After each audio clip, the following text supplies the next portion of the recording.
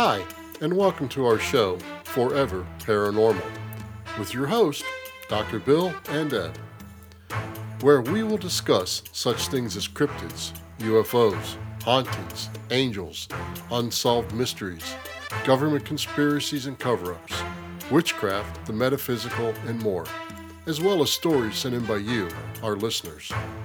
If we can connect a paranormal element to it, we'll talk about it.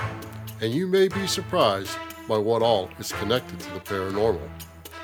Please don't forget to follow, rate, and share the show, since it would not be possible without you, our listeners.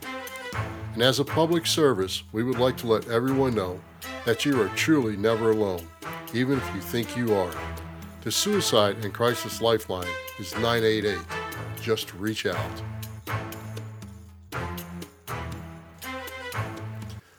Hello, folks, and welcome to our show. How are you, Deb? Good. How are you? Oh, I'm just as happy as a clam. You're so corny. Yes, I know. Well, tonight we're going to be talking about UFOs, or as they are commonly referred to, UAPs. What does UAP stand for? Unidentified aerial phenomena. So it covers many things now, not just flying saucers and flying aircraft. It covers strange lights and different things like that, like orbs in the sky and all kinds of things. So they've just extended it to cover a larger genre of items. The first UFO encounter in the U.S. was around 1639, believe it or not, according to John Winthrop's diary. He was the Puritan governor of the Massachusetts Bay Colony at the time. There's been tens of thousands of sightings. And thanks to now declassified documents from our government, we know more details about some of them and some of the first kind of sightings. The first common day sightings started around 1945, and it's strange how right after the first nuclear test was done with the atom bombs, UFOs started showing up more and more. The first reported sighting of multiple UFOs was by a well-known businessman and pilot from Idaho named Kenneth Arnold, who reported seeing 9 flying saucers flying fast near him, near Mount Rainier in Washington. He timed the distance of the objects traveling from one point to another and estimated the traveling speed of over 1,000 miles an hour. Here's a little backstory on the incident. He lived in Meridian, Idaho, and sold fire extinguisher equipment. He was a normal man, and about as unusual as his life ever got was that he was a pilot and had a small airplane to get his clients around the Northwest. He had over 4,000 hours of mountain high-altitude pilot time. He was in the Idaho Search and Rescue, and Arnold said he was flying from Chehalis to Yakima. Yakima, thank you. And decided to spend an hour or so searching for a downed C-46 Marine transport that had crashed into the southwest side of Mount Rainier, since there was a $5,000 reward for finding it. There's no documentation or any more to the backstory of whether he actually found that aircraft or not, because he saw the UFOs. Later that year, the famous Roswell crash took place. You know, the one where the Army reported in the newspapers of recovering a flying saucer? Only to change the story the next day to say it was a weather balloon and some wood. During this time, reports of sightings steadily increased to the point that the government created Project Sign in 1948, which then eventually turned into Project Grudge in 1949. Then Operation Blue Book began in 1952 and ran until 1969, which reviewed over 12,618 sightings. 701 of which remained unidentified. Why did the name change? Is it 3 different projects or? Yeah, they use what's called black fund money. Mm-hmm. So it's hidden from the general public. They fund things, and they closed the project and started another one. They closed the project and started another one. Oh. Using the so-called black fund money. Oh, isn't that special? Yeah. The first reported man in black or government agency showing up was by Harold Dahl from Maury Island, Washington, June 28, 1947. after reporting UFOs in the sky over Puget Sound.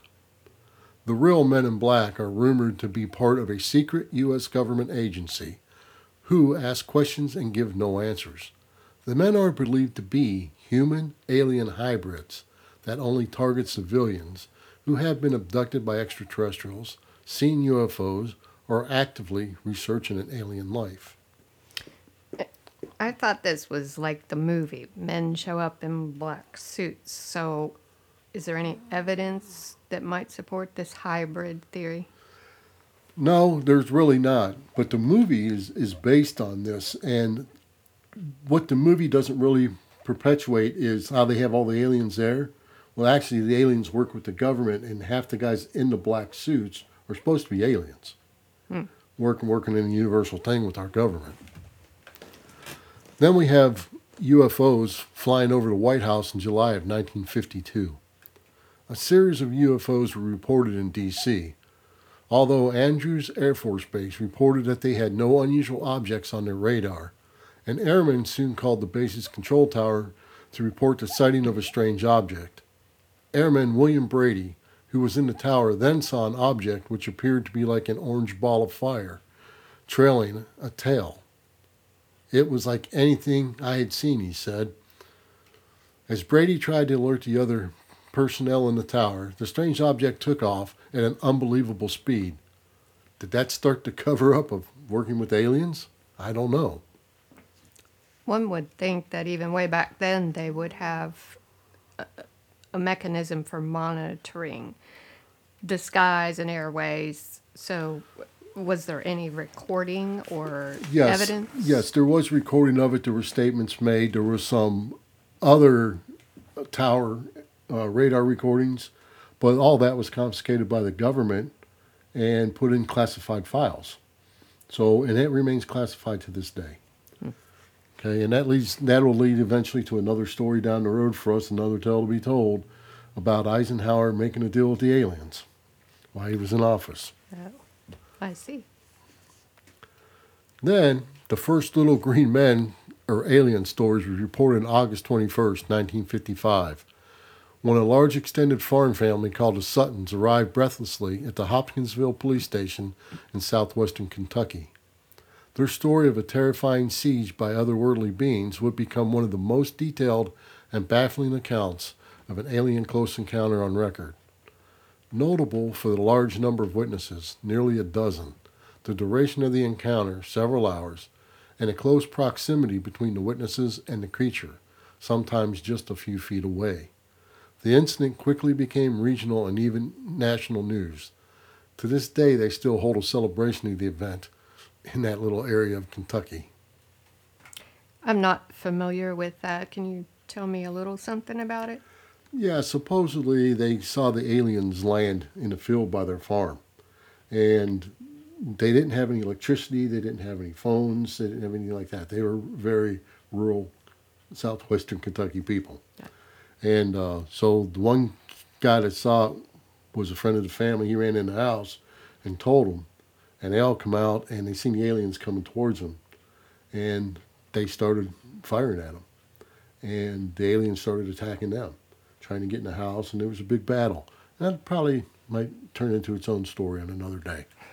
Okay. Then we have the classified file that is now somewhat unclassified. When the Air Force personnel sees another abducted dead, and his dead body shows up 3 days later, 10 miles away, mutilated and no blood. This was at Holloman Air Base in New Mexico in March 1956. It's declassified, but they're still not putting a whole lot of information out about it. Then we have the first widely reported case of abduction. That was Barney and Betty Hill, who lived in Portsmouth, New Hampshire. They were very credible people, as Barney was employed by the United States Postal Service, and Betty was a social worker, active in the local Unitarian congregation. The Hills were also members of the NAACP and community leaders. And Barney sat on the local board of the United States Commission on Civil Rights. There is more to that story. Can you give me any details? Sure. Some of the details is that they were followed by this craft. They stopped. The craft abducted them. They have several hours of missing time. They had wounds on their bodies. And they went under hypnosis and everything else to recall the events. This is really a big deal. And we will do a future episode on this for sure and go into a lot more detail about the Hills abduction. And the cover-up that went with it at the beginning, because they were one of the first interracial couples in that area at the time. After all these years of saying that UFOs don't exist, UAPs don't exist, the government is now finally starting to leak a little information about it. And they're starting to say, yeah, some of these things are going on. They're starting to declassify stuff. But most of the declassified files are so redacted, they have black lines drawn through everything that it hardly says a word. Then, in 2007 and 2017, they leaked some of their own videos from U.S. naval fighter jets when they were having encounters with UFOs. One of the most famous ones that's on TV all the time now is called the Tic Tac video. And that was where a fighter jet engaged with this craft, and it just sped off. And then when it came back, when it went to gauge again, it dove down into the ocean and disappeared. Is there any particular place that stands out as having the most sightings? Yeah, there is. There's a list of sightings based on 100,000 people of population. So some of these areas you might say, wow, they got a lot of sightings or whatever, but got to remember, it's based on the population. Mm-hmm. Right? So number one is Washington State.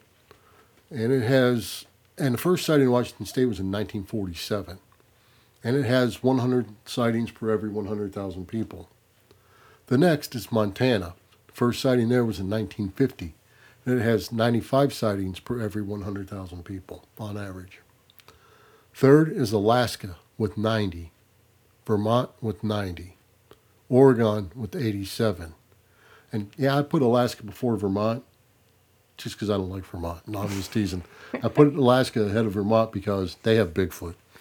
Then we have Oregon, New Hampshire, Maine, Idaho, New Mexico, Arizona, and Wyoming. What I find interesting is Utah is not on this list. And it's mainly due to the small amount of population Utah has, because that's where Skinwalker Ranch and all those other crazy areas are. Deb, UFOs have become so much part of our culture that even the CIA website now has a section titled Take a Peek into Our X-Files that is chock full of declassified files. Yeah, it's full of files, but many of them are redacted. The CIA helpfully lists, quote, the top 5 CIA documents Mulder would love to get his hands on, unquote, and, quote, the top 5 CIA documents Scully would love to get her hands on, unquote. I can't believe that is real.